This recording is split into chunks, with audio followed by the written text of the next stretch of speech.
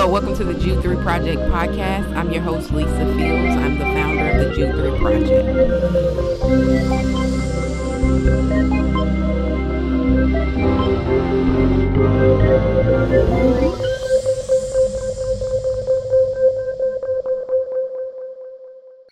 Thank you for watching another episode of the Jude 3 Project podcast. As always, I'm your host, Lisa Fields, the founder of the Jude 3 Project, and I'm so sorry we've been gone for a minute. I've been extremely busy traveling, and it's been hard to schedule interviews, but we're definitely back, and in the new year, I promise we'll be back to once a week for the podcast. We wanted to bring you a special Christmas episode with a dear friend of the Jude 3 Project, somebody who's no stranger to the organization and a friend of mine, Dr. Esau McCauley. Welcome, Esau. Thank you. You had me at Christmas. If you asked me to come and talk about Christmas, I could do that all day. One day I'm going to write a book about Christmas when I have some time. But this is a great joy, and thanks for having me back. Thank you for being with us on today. For those who haven't seen you on here before, just give us a little bit of background about who you are. Yeah, my name is Esau McCauley. I teach New Testament at Wheaton College. I got my PhD at the University of St. Andrews in 2017. In New Testament, I have one book out called Sharing in the Son's Inheritance. That is by T.T. Clark. That's probably too expensive for y'all. It's like $80, and it's mostly a dry academic work. But if you got the money, spend it. I have another book coming out in November 2020 called Reading While Black, African American Biblical Interpretation as an Exercise in Hope. That'll be coming out with IVP Academic in November of next year, and I hope that you all pick it up. And I've written a lot of stuff for Christianity Today, The Washington Post, The Witness, the Black Christian Collective, and I have an article coming out with the New York Times on December 28th about the slaughter of the innocents in Matthew's Gospel. So looking out for that on Friday or Saturday. You're famous now. I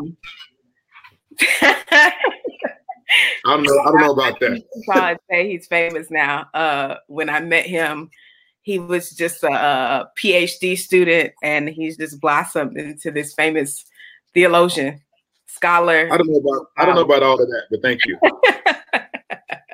You're gonna embarrass me. So we're gonna talk about Christmas. There's a lot of misconceptions around Christmas. And one of the things people always ask is, why do we celebrate Christmas on December 25th? Because Jesus wasn't born on December 25th. And so I'll let you take a stab at that. Yeah, I mean, a lot of people think that it's related to kind of these pagan holidays that are celebrated on December the 25th. And a lot of times the reason people say that is because they have something of a very light understanding of the church calendar, mostly because of the people who hear about this come from the Protestant tradition.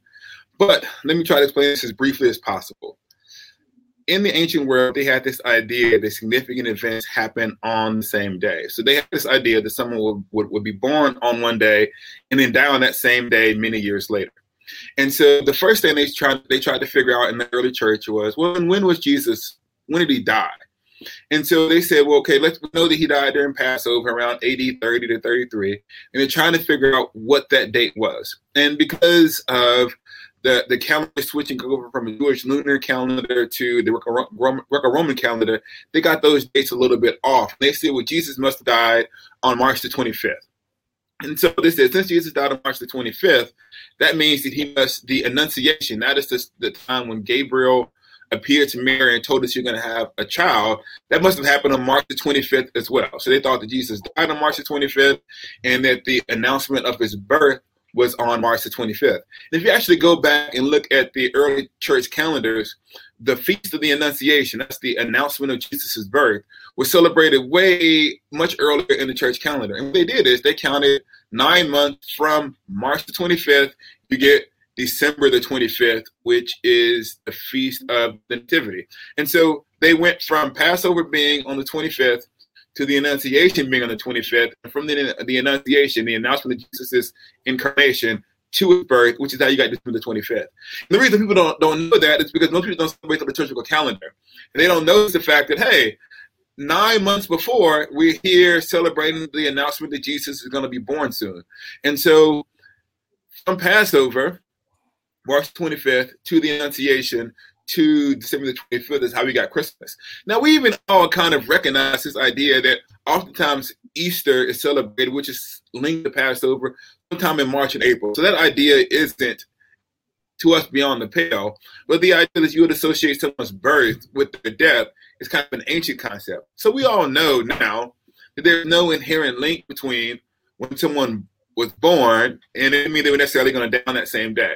We recognize that Jesus wasn't probably born on December the 25th because the Annunciation probably didn't necessarily happen on March the 25th. But the issue behind all of that is that this was not rooted in an attempt to make Christianity more appealing to pagans, but it was an attempt to link Jesus' birth with his death as it's understood in its relationship to Passover. That's helpful. Because I'm sorry, that's super boring. That's how it happened. No, that's helpful because I don't think most people know that, and I think that helps kind of frame it for people who are thinking about the Christmas story. The other thing that's distortive about that is the way that we think that holidays work, and kind of the idea that ancient people are stupid. And what we mean is, you used to celebrate, this on December the 25th.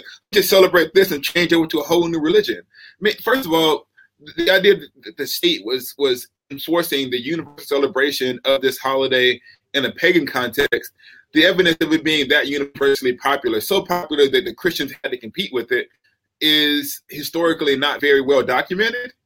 It's much more common now for us to make a greater deal of this holiday in order to downplay Christmas. But the truth is, the early church is way more into Mary, and it's actually Mary influencing when we celebrate Christmas more than it is a pagan holiday influencing when we celebrate Christmas. And the problem is we just don't take Mary very seriously in the Protestant tradition, so that her influence is not taken seriously enough.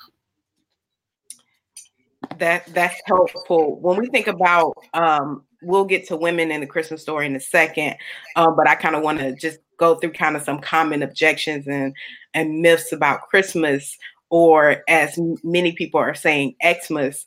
And there's this whole conspiracy theory around Xmas without people understanding where that came from. Can you just talk a little bit about that? The first word in the Greek translation of the Greek word for Christ is a chi, which comes in the form of an X. And so that was an abbreviation for the Greek word for Christos. So Xmas is actually an abbreviation of the Christ Mass. And so the X isn't removing Jesus from Christmas. It's an abbreviation of Christ that was common in the ancient world, or at least when it was a common abbreviation. I don't know exactly when. That's helpful to dispel that myth. Is there any other myths around like the Christmas tree, around paganism and Christianity that you think is helpful to address? I think that one of the things that it is important for us to get our minds around is the nature of the Christian calendar. And if we don't understand what the Christian calendar was attempting to do, then we won't understand what Christmas is attempting to do. The Christian calendar was a different way of ordering time. So, of course, everyone has different seasons they celebrate. So in America, we have July the 4th. We have all of these events. We have February. We have Valentine's Day. We have New Year's Day. And so the secular calendar is attempting to form and shape us. So the Christian calendar is in some sense a construct.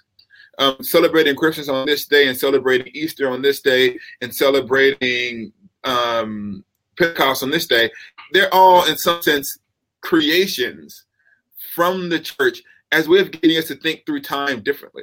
And so this idea that the Christian is trying to make an apologetic to the culture, so trying to be more appealing to the culture by having these pagan influences, isn't taking seriously what the liturgical calendar does, which is help us think about time differently.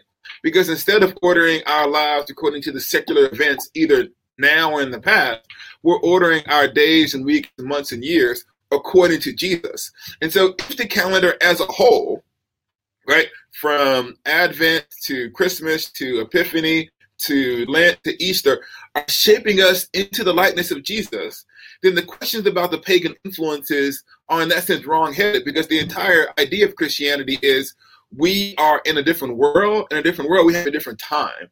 And so I think that sometimes we're so caught up in conspiracy theories and saying the Christians are attempting to steal this or do this, that we don't understand the revolutionary nature of the Christian message itself, which the world is a different kind of place because Jesus has come.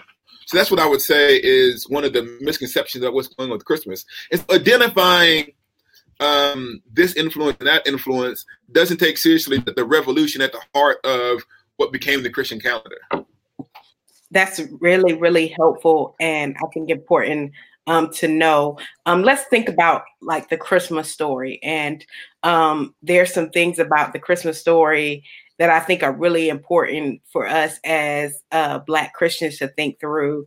And when we were talking about how we would frame this conversation, you mentioned something about Mary's song and its connection to African American spirituality that I think is really helpful to our audience. What would you say about that correlation?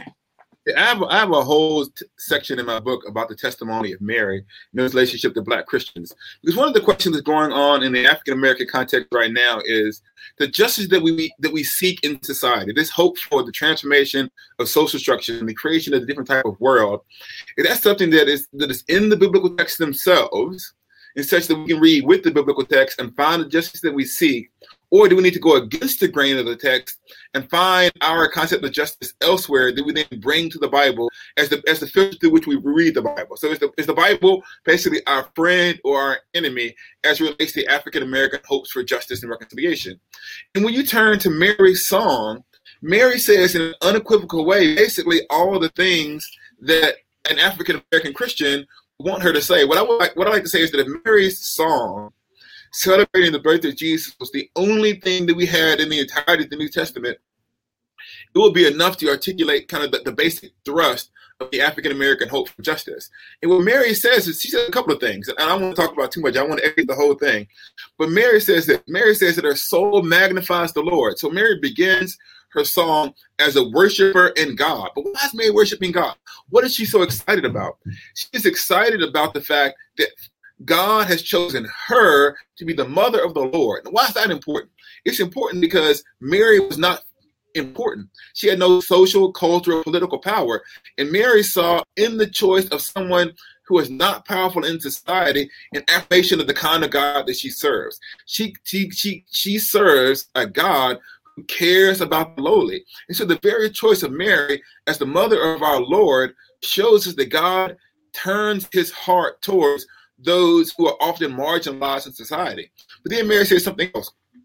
Mary says that God, in the choice of her, has shown the strength of his arm. Why is that important? The strength of the arm is an allusion to all of these passages in Isaiah where God says he's going to bear his arm and rescue Israel again, just like he did in the Exodus. So when Mary says that God is bearing his arm, it is an allusion to God bringing about a second exodus, a second departure from slavery into freedom. And what stands at the center of African American spirituality? The Exodus narrative.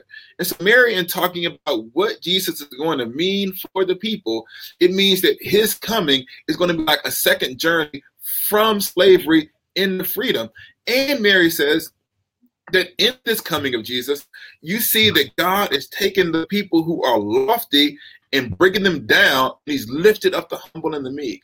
And so Mary articulates this picture of the inversion of society in which those ignored and smashed by society are lifted up, and those who have historically been lifted up by society are brought down. And so I'm asking, well, what is the African American hope? The African American who grows up in the context of a country that's historically oppressed them, this idea that God lifts up the lowly who trust in him and brings down those who exalt themselves, is the African American hope. And in particular, Mary says, it has scattered the proud in the imagination of their hearts. And I'm going to be done exegeting right here, but I'll say this. What this means is the people who have power imagine a future for themselves in which they are perpetually in control of society. And the plans that they have are being thwarted or undone by the advent of God. And so Mary in her song pictures a world in which the lowly are lifted up, the powerful are brought down, and the whole world is transformed by the coming of the Son. And this is the African American beliefs, that because Jesus has come, we live in a different type of world. That is extremely, extremely helpful, and I think powerful, that connection between Mary and African American spirituality that I don't think most people think through when they're thinking about this story. Since we're on Mary, I think it's right to continue on the theme of women in the Christmas story. Who are other women in the story that you think are often neglected that you want to mention? Can I say something about Mary too? Because this is you got me thinking about fallacies, and now I'm going to go on about Mary for a second. Because the other thing that happens as it relates to Mary and the virgin birth, because people look at the passage in Isaiah. Can I talk about the passage in Isaiah for a second in the virgin birth? Go ahead. This is the Christmas fallacy. So people say, well, in Isaiah, if you go back and look at the Isaiah passage, and it says the virgin shall give birth to a son. You call his name Emmanuel, which means God with us. That Isaiah wasn't talking about kind of an actual virgin giving birth miraculously without the help of man. That Isaiah is actually talking about a child being born in his time as a symbol of God's salvation of Israel during a time of trial. And so they say that this use of Isaiah 7 is taken out of context.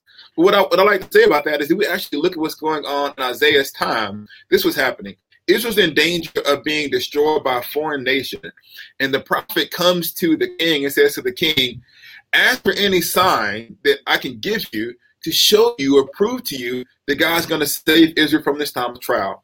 And the king at the time says, no, I don't want a sign. And then Isaiah comes back and says, you know what?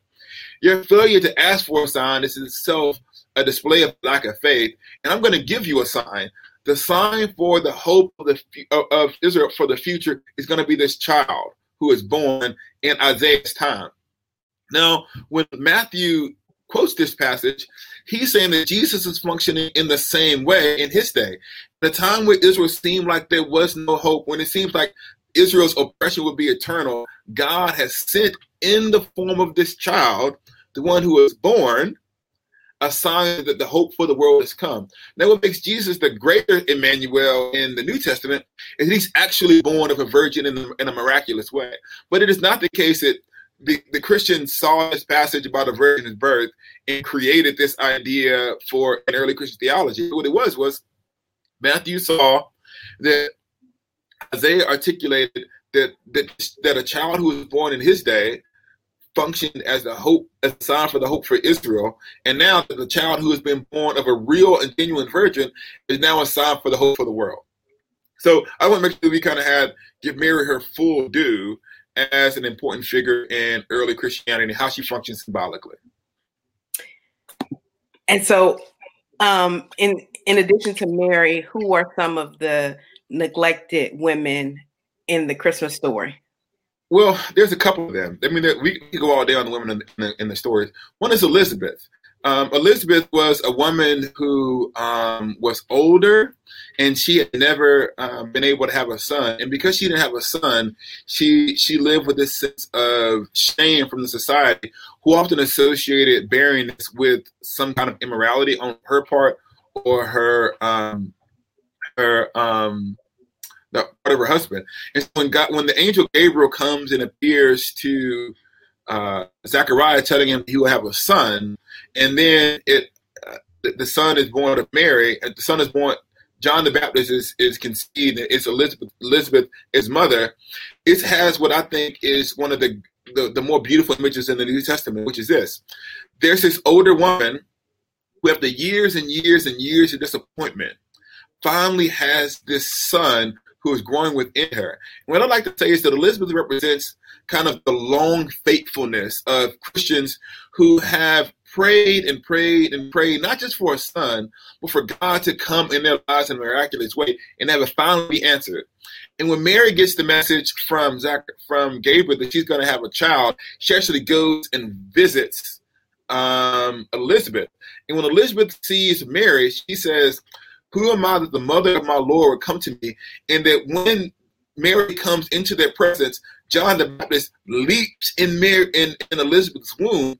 And so the first people to celebrate the message of the incarnation is Elizabeth, who calls Jesus her Lord, right? The mother of my Lord. So Elizabeth calls Jesus Lord, and her son leaps in her womb. So with her entire body, she's giving glory to God. And so you have this picture in Luke's gospel of this older woman who is pregnant with child, with a baby leaping in her womb.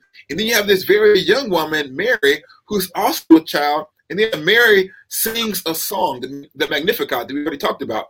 And so I call it Christianity the musical, where you have an old woman and a young woman, both of whom are pregnant, and Mary is singing this song, proclaiming the glory of the Lord.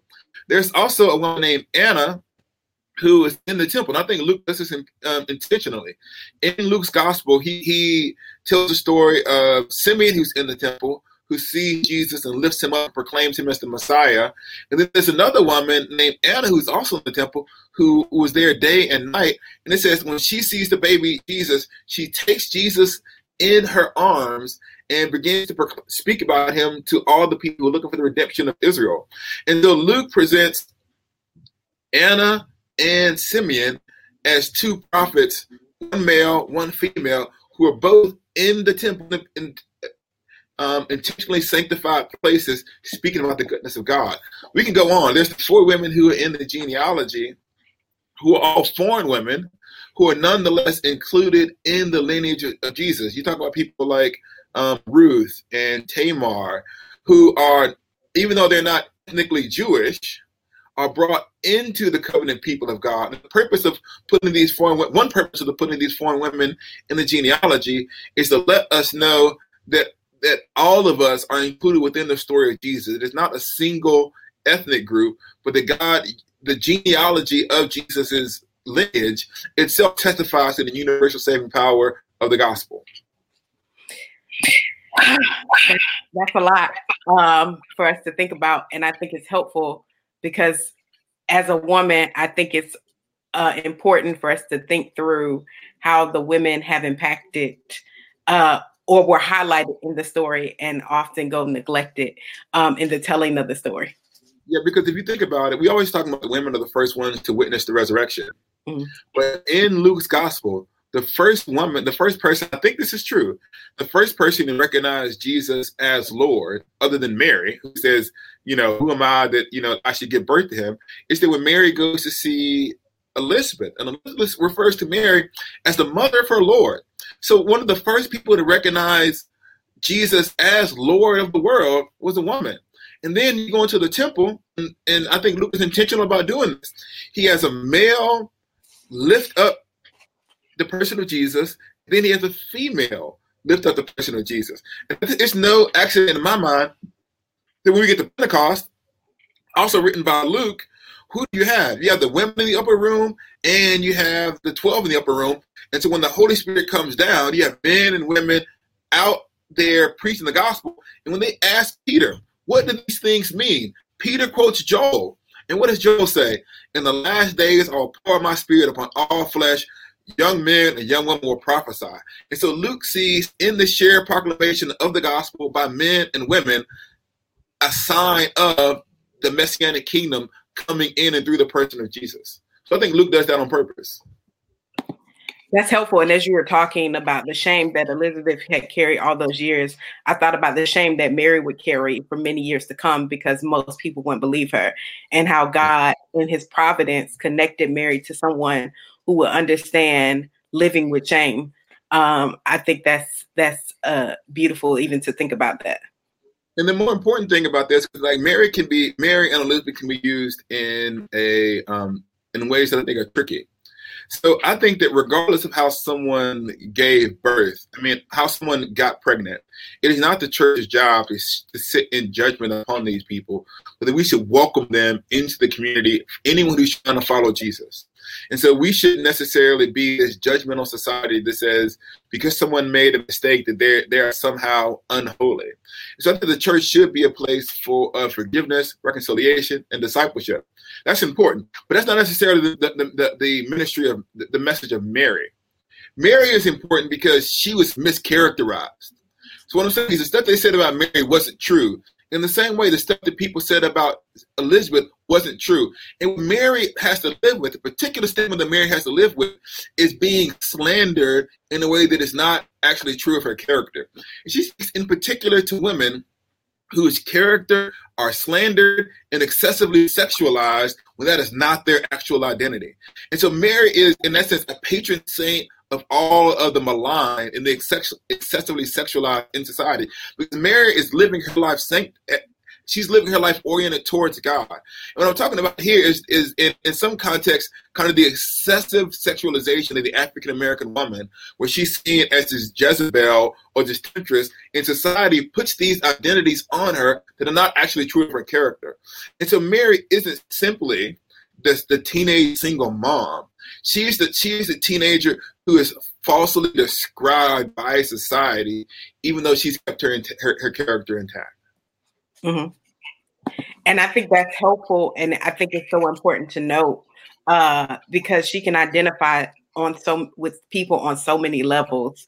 And I love the fact that you said, Elizabeth was also mischaracterized, and I think that is helpful to think about how God providentially put them together as comfort to one another, to say, hey, I know how it is to be mischaracterized. I know how it is to be slandered. Elizabeth, people probably thought things about her that weren't true because she couldn't bear a child. And then you have Mary coming into, already a part of her life, but coming in to think through, to connect with her on a different level about how it is to be shamed for something that's not true of her character. So it's very interesting and providential that how God connects them on so many levels. And sometimes you got to come to a believer. And what I'm saying, when I say that, I mean, it is no surprise that Mary, because Luke describes Zachariah and Elizabeth as righteous and devout, and who walking humblessly and walking in all of the laws of the Lord. So Mary was in trouble, and she goes, something is happening in my life that a lot of people won't understand. Who can I go to who's going to understand who I am, what I'm about? And she said, I'm going to go to the people who really know the Lord, who most likely to believe that what God is doing in my life is actually true. And so she goes to Elizabeth, and she finds out there that God is working in her life too. Sometimes you need to be with people who understand God and his character. You can't go to people who know nothing about Jesus because they don't understand what you're going through. And so I think that Mary's choice of Elizabeth as the person to go through in this context shows that she expected Elizabeth to believe her. And I think she did that because she knew about Elizabeth's character, and Elizabeth would be able to say, yes, I see what God is doing in and through you. That's awesome. That's a whole sermon in itself. Sometimes y'all be going to folks who don't believe in the Lord, and they be giving you advice that has nothing to do with Jesus. I mean, I'm not saying that Christians are the only people who can give good advice. That's not true. What I am saying is you need someone who believes in the power of the resurrection and a God who invades history to help you with your most deepest and troubling problems. And when Mary was in crisis, she went to someone who knew the Lord. And I think that sometimes going to someone who knows the Lord is going to be the place you're going to get the most comfort. Yes, that is extremely helpful. As we're going through this, I think it's important to as we're talking about themes that we could gather from the Christmas story, you wanted to mention some neglected theological themes in the Christmas narrative. What would be some neglected theological themes that you think we've missed? Well, one of the things that I want to say is a couple of things. Well, first thing I want to talk about is the genealogy. We talked a little bit about the women in the genealogy, but in the Gospel of Matthew, it begins saying this is a genealogy of Jesus, the son of David, and the son of Abraham. Now, why does he begin with those two people? One of them is because God made a promise to Abraham that in him all the nations of the world will be blessed. And he promised to David he would have a son who would rule over the world in justice and truth. If you read passages like Psalm 72, it refers to the son of David as the one who cares for the poor and the needy. And so Matthew's gospel begins with an allusion to these promises. And this is what the allusion to Matthew and David at the beginning of these genealogies are trying to say. The promises that God made to bless the world through the reign of the one true king is happening in and through Jesus. So you can't tell the story of Christmas without telling the story of kingship in Israel. And you can't tell the story of kingship in Israel without speaking about the vision that God gave for the king. And if you just read the psalm, you see the inextricable link between kingship and justice. And so what I'm saying is, if you hear the Christmas story and you don't hear this claim that God is in and through his son establishing a different kingdom with different values, then you're hearing it wrong. We know this is the case because when you get later into the gospel and Jesus gives his first sermon, what does he preach? He says, the Spirit of the Lord is upon me because he has anointed me to preach the good news to the poor, to set the captives free, to heal those who are lame. And so the Christmas story begins with an allusion to Jesus' kingship. And Jesus' kingship is one in which those who are historically neglected in society are lifted up. This is the reason why later on in the gospel, John the Baptist, who ends up in prison, is asking this question, because he's not experiencing the kingdom as he expected it. And he sends disciples to Jesus. And they ask Jesus, are you the one who is to come, or should we look for another? What does Jesus do? Jesus then takes these disciples of John the Baptist and he heals the sick. He takes care of the needy. He says, blessed is the person who is not offended by me. And what Jesus is saying in that is when John is questioning who Jesus is, Jesus answers the question by a further reaffirmation of the concern for the needy. And so at the center of this gospel, of this incarnation story, is this idea that God is creating a certain kingdom which his values for society are made clear. This is also seen in the fact that Jesus is born in humble circumstances. Later on, when Jesus begins to talk about John the Baptist, he said, when you went out in the wilderness, what did you go out to see? He said, the people in fine clothes live in palaces, but that's not where John was. John was someone who was in the wilderness. And the same thing can be said about Jesus. When the incarnation happened, he was not incarnate in the palace in the Jerusalem. He was incarnate in a humble circumstances in Bethlehem.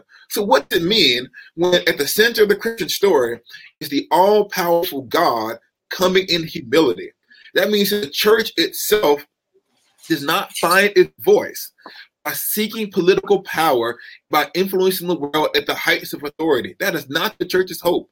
The church finds its hope when it follows in the path of its Savior, who transformed the world not through the acquisition of power, but through its rejection and through concern for those whom the world historically neglects. So while people thought they were making a decision about the future of the world in Jerusalem, the real future of the world was being settled in Bethlehem. That means that the future of America is never being decided in D.C.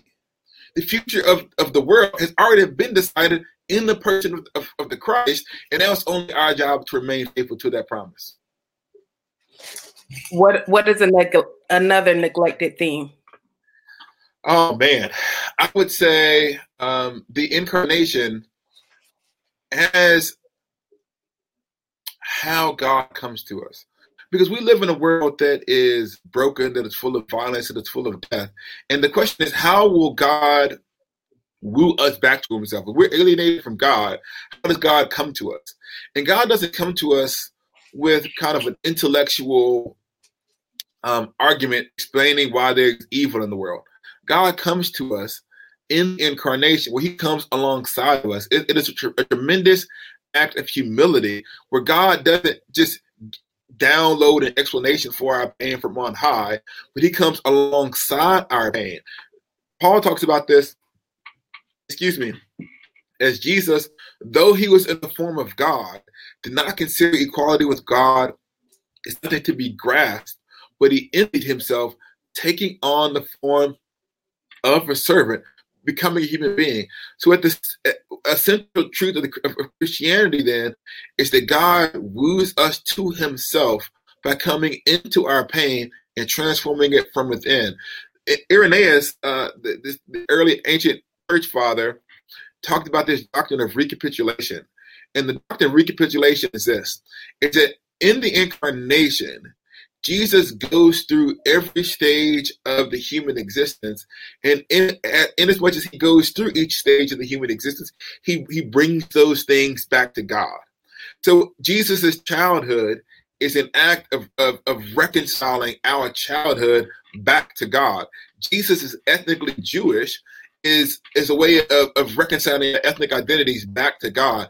Jesus, as an adult, he brings our adulthood back to God. And so, what you see in the incarnation, then, according to Irenaeus, is this great reorientation of the entirety of the human life back towards its original source and its original creator, who is God. And so, I would say that we have not begun to take the incarnation seriously until we've begun to take the glory of God seriously. But unless we understand how high and exalted God is, we won't understand the depth of his humility in coming amongst us as a child. Because one of the things that you get when you're younger, you tend to think that you're unkillable. In the sense, you tend to think you're invincible. And the older that you get, the more you realize that our bodies are permeable. We can be killed. And when you see and when you hold a baby in your hand and you see how much the baby is utterly dependent upon other people to care for it and to keep it alive, then you fully appreciate the power of the incarnation.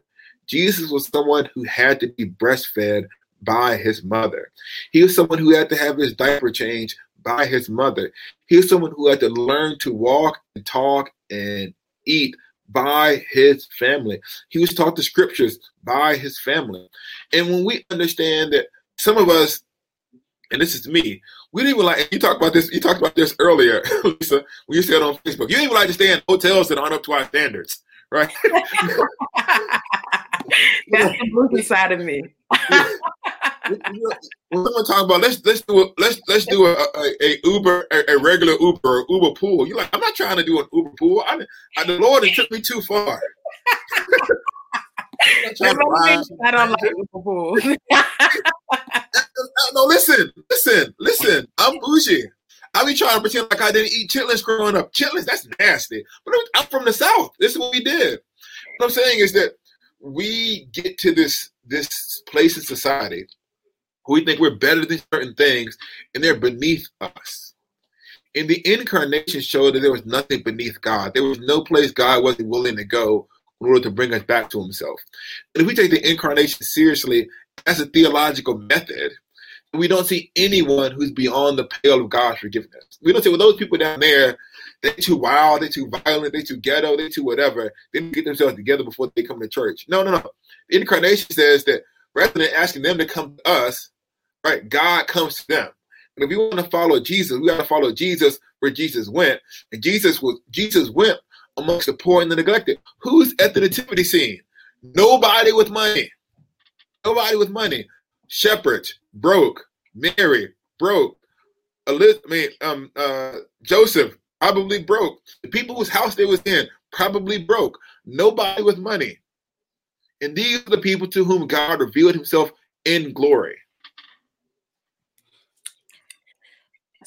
But I'm sorry, and I'm going to let it go. But we want all of the what I'm saying is, and I get it, we want all of the famous people to come to our church. We think that we've done something. The Christian tends to celebrate the famous convert. I'm not trying to say I'm above it.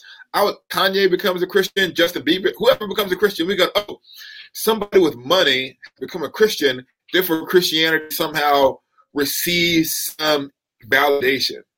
And what the actual Christian message says is that God doesn't need somebody famous to bring him glory. God can get glory from the shepherds. And so it should change forever who we value in the church. And I'm not sure that's always the case. I think that sometimes we treat celebrities like pelts. And you can get one of them in our church, we've done something. Yes. And most of the time people want celebrities in their church because they want glory, not necessarily God wanting glory.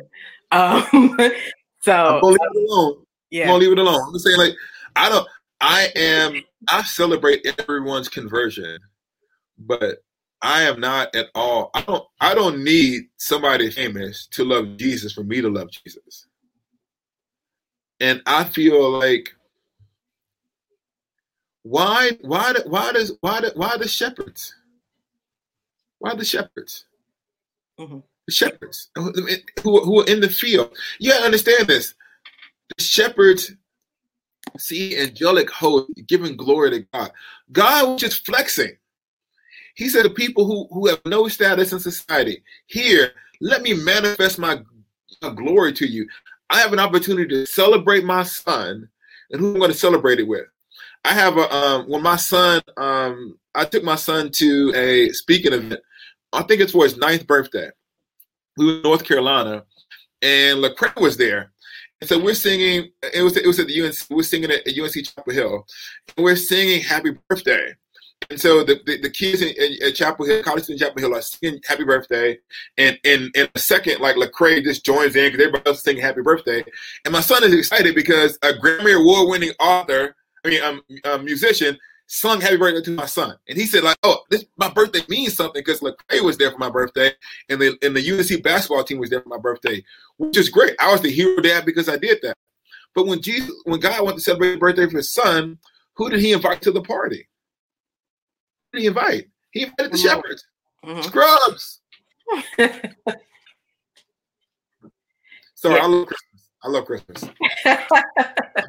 I'm feeling all the feelings right now about baby Jesus.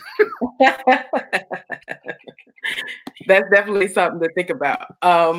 So as we're thinking through who was there, and we were talking about the shepherds, it's important that some brothers, some wise men that were brown skinned showed up to the party. I don't know if they fall in the broke category. The wise men were probably people of means who were probably either court officials that had some status in Babylon in the east, who come from the east to see the baby Jesus. By the time they get there, and this is where the nativity scenes are probably a little bit off. Unless the shepherds hung around for a couple of years, the shepherds are gone by the time the wise men arrive. But the wise men came from the east. But not only the wise men came from the east, they came because of a star. And historically, this idea of looking at the stars and the constellations as a means of encountering God would have been seen as scandalous in a Jewish context. The idea is that, this is actually true, astrology isn't real. So people are talking about, oh, I'm a Scorpio, that's paganism, right? And so this idea that God will lead people to his son by means of an astronomical sign was itself scandalous, and it shows how God is willing to do whatever it takes to bring people to see his son. And he didn't leave him in astrology. That's not what I'm saying.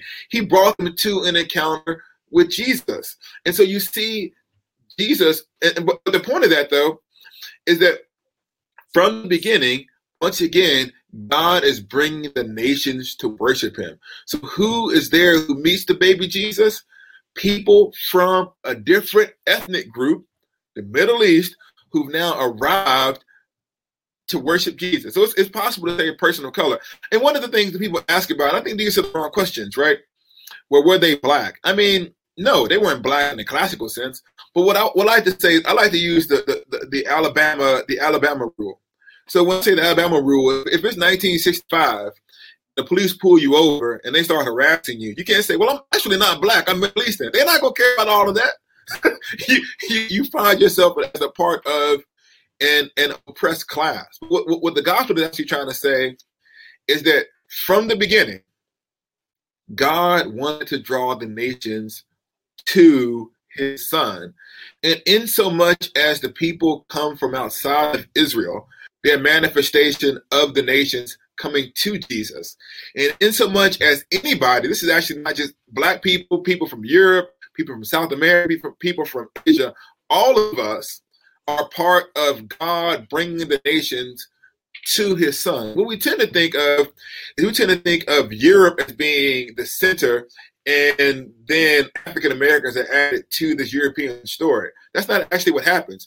It's a Jewish story to which Africans are added and Europeans are added. So actually the Europeans who converted to Christianity are themselves a manifestation of the gospel going to the nations. So what I'm saying is an Italian converting to Christianity is just as multi-ethnic as a Ethiopian converting to Christianity, because neither one of them were part of God's people from the beginning. That was Israel. This is an Israelite story to which all of us are included.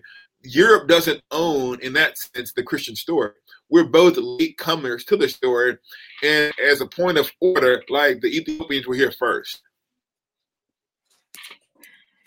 That's extremely helpful.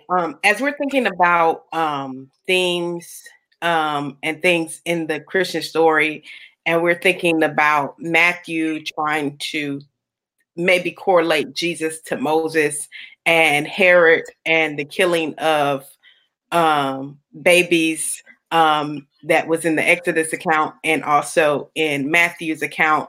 How should we think through how Matthew is tying the Exodus story in with the birth of Jesus? Well, the first thing is, and this is very important, I think it relates to our current context, not just in the United States, but globally. The Moses story and the Herod story, where Herod orders the death of all children 2 years and under in Bethlehem, goes to show you how often the people in power are willing to sacrifice the poor to maintain that power. Because Herod knew, because the people in Bethlehem had no money and no status, he could treat them however he wanted to and then maintain his position in Israel. In the same way, Pharaoh knew that he could sacrifice the lives of these children to maintain status in Egypt. And so what you see then in both the Moses story and the Herod story is this reality that our politicians historically are those who do not care about what happens to the poor if the end result is they keep what they desire. And what the gospel story is trying to say, what the Moses story is trying to say, is that even when the tyrants think that they're doing their worst, that God still remains sovereign. And so Jesus is born into a world that slaughters innocents. Actually, I talk about this in an article that's coming out in a couple of days. That Jesus is born into a world that slaughters innocents because this is actually what the world is. It's really easy for us to look at the Christmas story and see, think about White Christmas and snowy mountaintops and eggnog and families and trees. But that's not the world that we live in. We live in a world that kills innocent children. It doesn't care about what happens to the poor as long as they get to eat what they want. And this is precisely the world that God came into to save. Oh, did I just disappear? No, you're good. Okay. This is precisely the world that God came to save. And insomuch as Jesus is someone who, and this is hard. We talk about this stuff in political, but sometimes you got to read the Bible. This is what happens. Jesus is born into a world of political unrest and violence. He flees that world to go to another country where there is less political violence. What is that other than a refugee who is internally displaced? Jesus is born into a family on the run. And so we know that our God knows what it is like to be in a country where it's no longer safe for him to live. He must go to a separate place. So Jesus spent the first few years of his life in Africa, in Egypt, on foreign soil. And he probably went from Bethlehem, as literally a political refugee, because people were seeking his life, to a foreign country where he might have a better future. Now, I do not believe that you can go straight from the Christmas story to American immigration policy. I'm not even a politician in that sense. I don't even know all of the laws. But what I can say is this: it is impossible to read that story and not in some sense have a deep sense of compassion towards the refugee, because our God knows what that's like. And that compassion is meant to form the Christian. This is what I would say. When God told the people in Egypt to be forgiving of or show compassion towards the foreigner, He said, because you yourselves have once foreigners and slaves in Egypt. And so in other words, Israel's history of slavery was supposed to create in them a deep sense of compassion that impacted how they viewed other foreigners. And so what I'm saying to the Christian is, before we get to the question of policy, we have to ask the question of what is our posture? And our posture as a Christian should be one in which at the forefront of our concern is not our individual welfare, but the welfare of those who are most needy. Because God saw precisely, in as much as we cared about those who are marginalized, something of the nature of his gospel. Because in God's eyes, all of us, in that sense, are needy, and God's compassion towards us is an act of grace. So we need to extend that grace to other people. That's helpful. As we think about this, I'm trying to make sure, looking over the notes and make sure we cover everything we wanted to cover. What is something, as we think about hope, because I think we're living in a time where people are feeling less and less, they're feeling hopeless more and more. I think about getting on social media and looking at all the things that are going on and how much trauma and how much stuff we experience on a daily basis, how much information that will literally suck the hope out of you.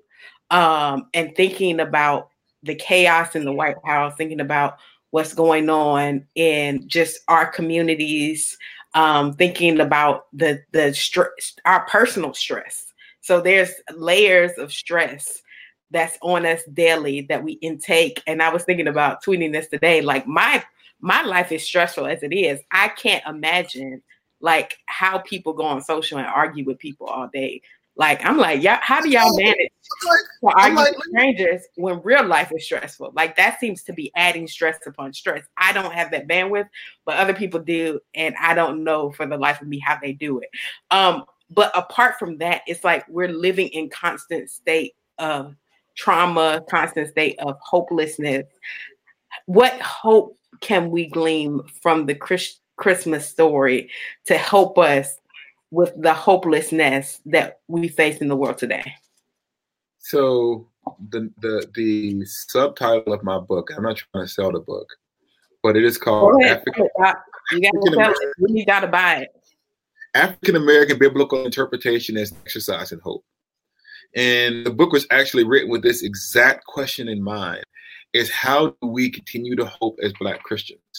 So forgive me, I'm going to talk about what a section in my book, really briefly. I'm going to tell the story, but maybe y'all won't need to buy it. Tell the story.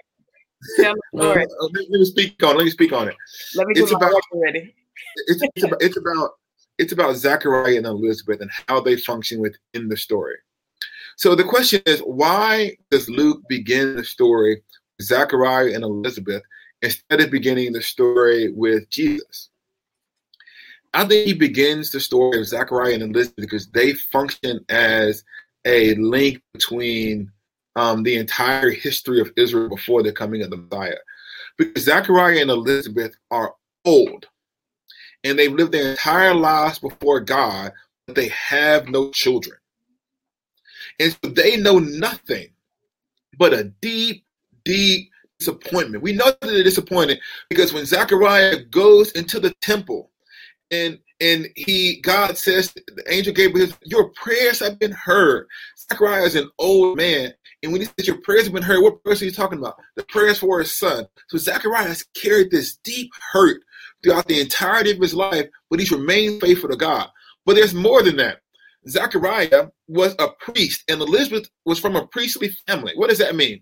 That every day of his life, he was a clergy person who was responsible for articulating to a people. Israel at the time was enslaved. They were under the dominion of the Roman Empire. So he was a pastor in a context in which their people weren't free. So you don't think that the people came to Zechariah and Elizabeth day in and day out? If God is so good, why is Rome still in charge of us? If God is so good, why is this soldier talking crazy to me? If God is so good, why are my taxes so high? So every day, Zechariah is having to make Zechariah and Elizabeth, because she's from a clergy family too. She grew up in it, right? And so she comes home and hears about her father who dealt with these same things. So Zachariah and Elizabeth have spent their entire lives making sense of the faith to the oppressed. And they've done so while at the same time dealing with their own personal trauma of not having a child. And so when God shows up to Zachariah and Elizabeth and says, Zachariah and Elizabeth, your prayers have been heard, it is not simply an answer to their prayers. It is a vindication of long suffering. So the sign of the son, John, is not just a sign of God being faithful to Zachariah and Elizabeth. It is a sign of God being faithful to his promises, full stop. You don't need everybody to get a miracle. You need enough people to get a miracle for there to be hope. How does it relate to Black people? I want to say that African-American Christians who came to faith in the context of slavery were like Zachariah and Elizabeth. They came to Jesus in a context where for generation after generation after generation, their ancestors had been enslaved. And they had to deal with the question of, how can I be a Christian in a context of society that denies our basic humanity? But nonetheless, these children, these African Americans persisted. And if you read, you can go back and read it. Read the early slave testimonies. The early slave testimonies make an explicit claim, and this is the claim.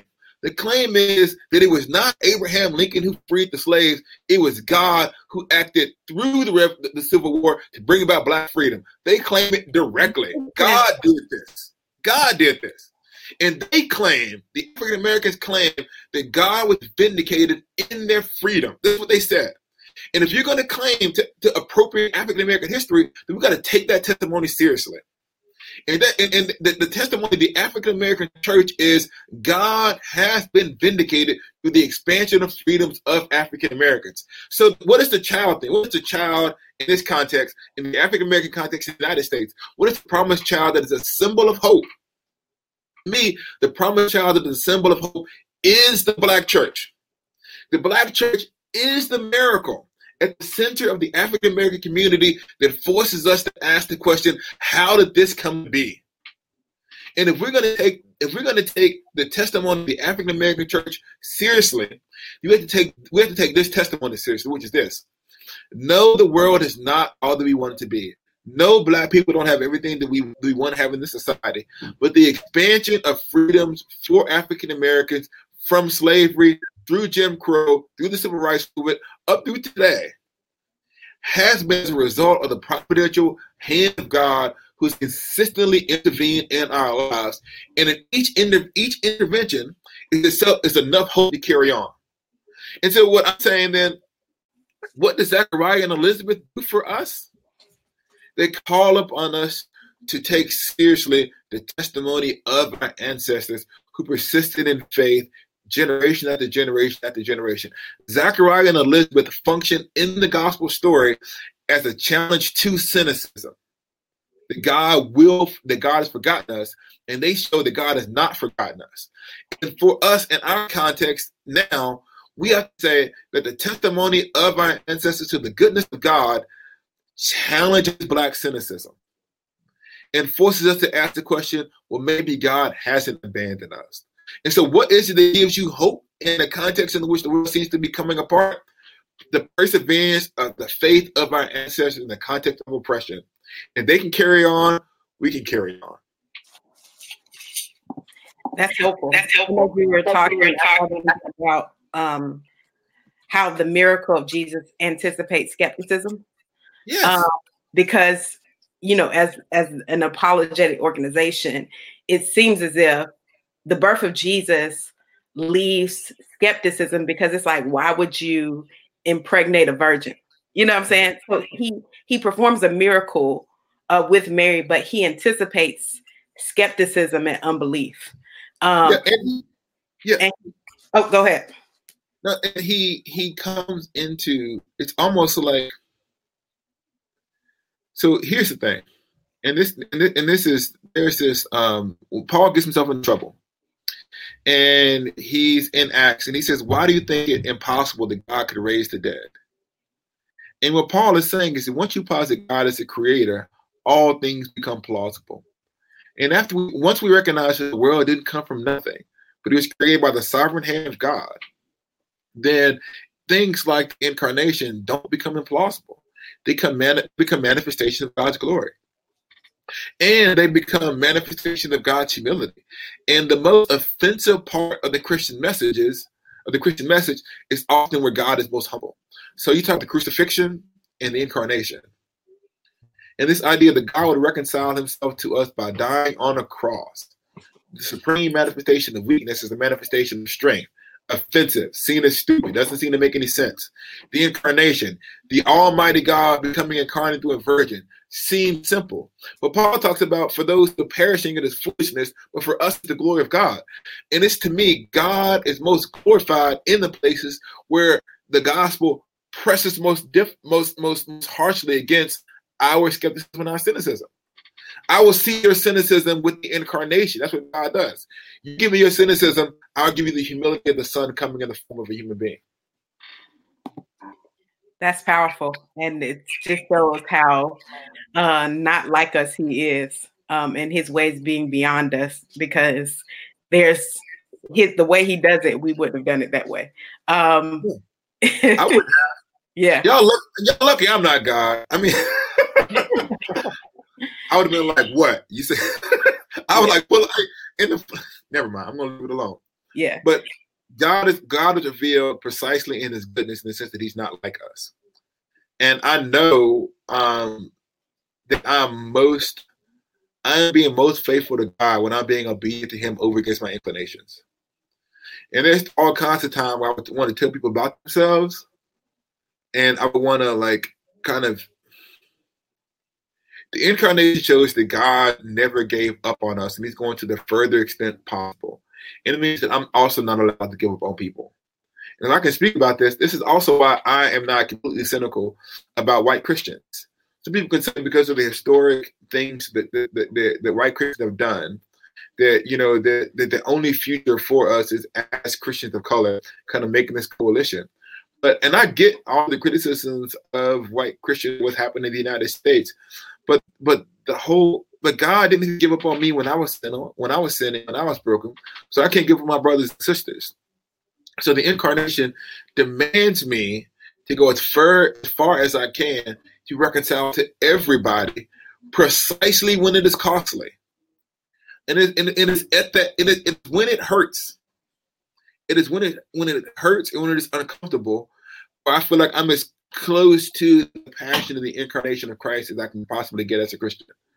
Because were it not for that story, I might have a totally different attitude towards society and the culture. That's a challenging. Y'all would be mad. They like the woke part. When I say you got to forgive everybody, that's like, oh, that's too much. It's in the story. Right? When Jesus is sitting on the cross and he's saying, forgive them for they know not what they do, he is talking to people who are literally killing him. So if anybody got reason for beef and a lack of forgiveness, it's Jesus. And who does Jesus then, who joins the early church after the resurrection? Pharisees, the people who participate in this crucifixion. And so there's no one who's ever beyond the scope of God's redemption. Don't mean that I don't tell you the truth about yourself, because Jesus also said, Jerusalem, Jerusalem, the city that stones the prophets and kills those who are sent to you. How often I've wanted to gather you, but you are not willing. Right? Woe to you, Pharisees. Jesus both tells the truth and opens up the path to forgiveness. But you got me talking about the crucifixion now. You can invite me about that back for Easter again. So I'm going to leave that alone. So after all that's been shared, is there anything else that you want to share in your closing thoughts? And also wrap up your closing thoughts with how people can get in contact with you, and mention and plug your book again, because I think it's going to be really important that people get that, and you got to plug it. Also, we want to plug the products that we have in the back.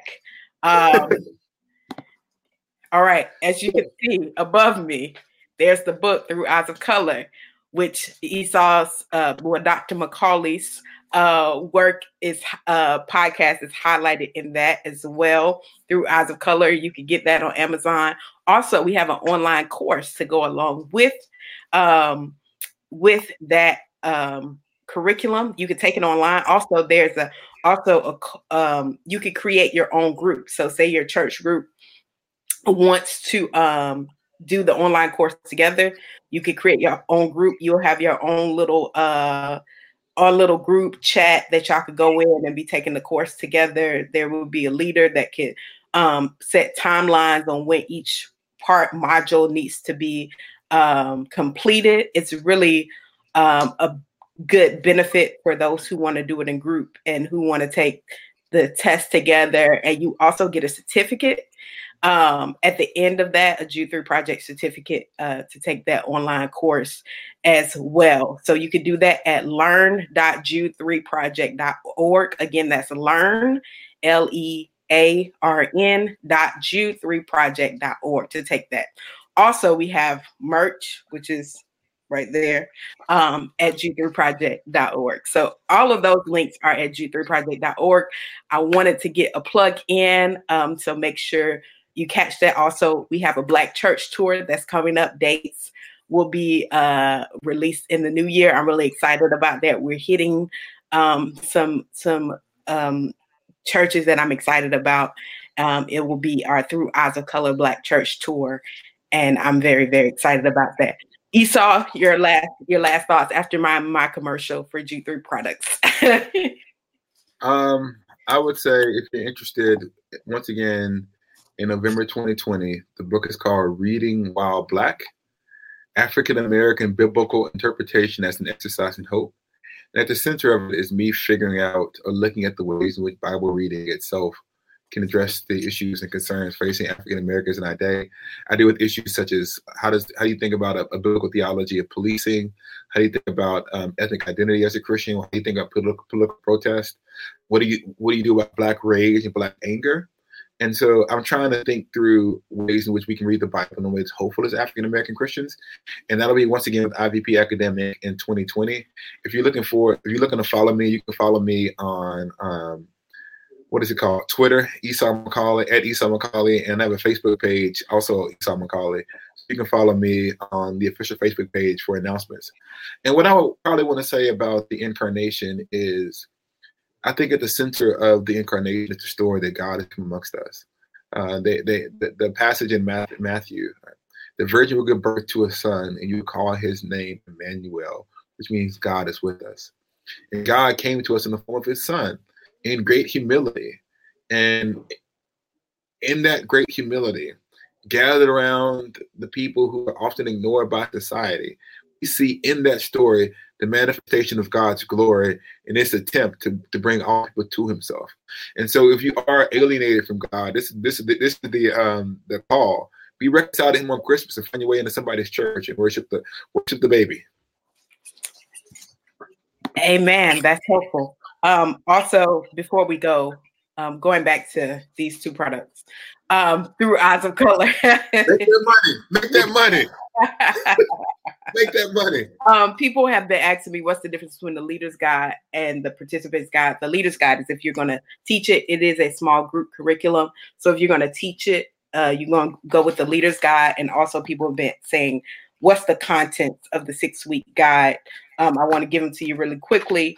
It is first chapter is on what is hermeneutics, to provide a framework on how to interpret scripture, because a lot of people are falling into Black cults because of the misinterpretation of scripture.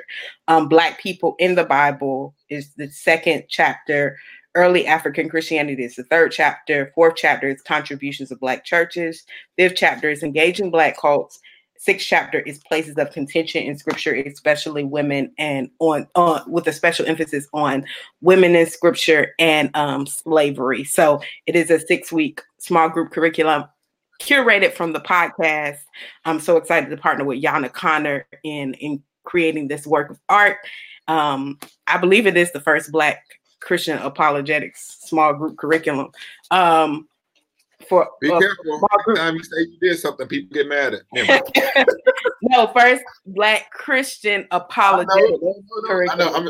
Not Black small group Black theology, not that. I know. Apologetic. I'm just saying, people be salty on the internet these days. You got to be careful. I know. So I want to make it clear: Christian apologetics Black curriculum, not theological worker. I want to make that caveat because I don't want nobody coming from me. It doesn't matter if it's the first one. Y'all need to buy because she's doing some good work in these streets. So y'all need to support her. And if you don't want to buy, you can always donate at Jude3project.org. It really helps us out in making us stronger for 2020. There's a lot of work we want to do, but we need financial support to get there. So thank you. Thank you so much, Esau. This has been fantastic. And remember, here at the Jude 3 Project, we're helping you to know what you believe and why you believe it. Until next time, God bless. God bless y'all. Bye. Thank you so much for listening to another episode of the Jude 3 Project podcast. I hope you enjoyed this episode. You can tune into all our past episodes at www.jude3project.com. You can subscribe on iTunes, Stitcher, Google Play. Remember not only to subscribe, but also rate us. That helps us to gauge how we're doing and how you're enjoying the show, and it gives other listeners some ideas about the show as well. So thank you so much for tuning in. Also, remember we have our Bible engagement app in partnership with Back to the Bible to help you get better engaged in the Bible every single day. You take a survey, it assesses your strengths and weaknesses and sends you Bible verses based on those. So it's a great app. You can download the app by searching in your App Store or Google Play, searching Jude 3 Project, and it'll be right there for you. So thank you again. Remember, if you would like to become a monthly partner or a one-time giver, you can do so on our website or by mail. Just go to jude3project.com, hit that donate tab, and you'll see the option to mail in a gift or give online. We appreciate you, and I'm so thankful for you. God bless, and remember, here at the Jude 3 Project, we're helping you to know what you believe and why you believe it.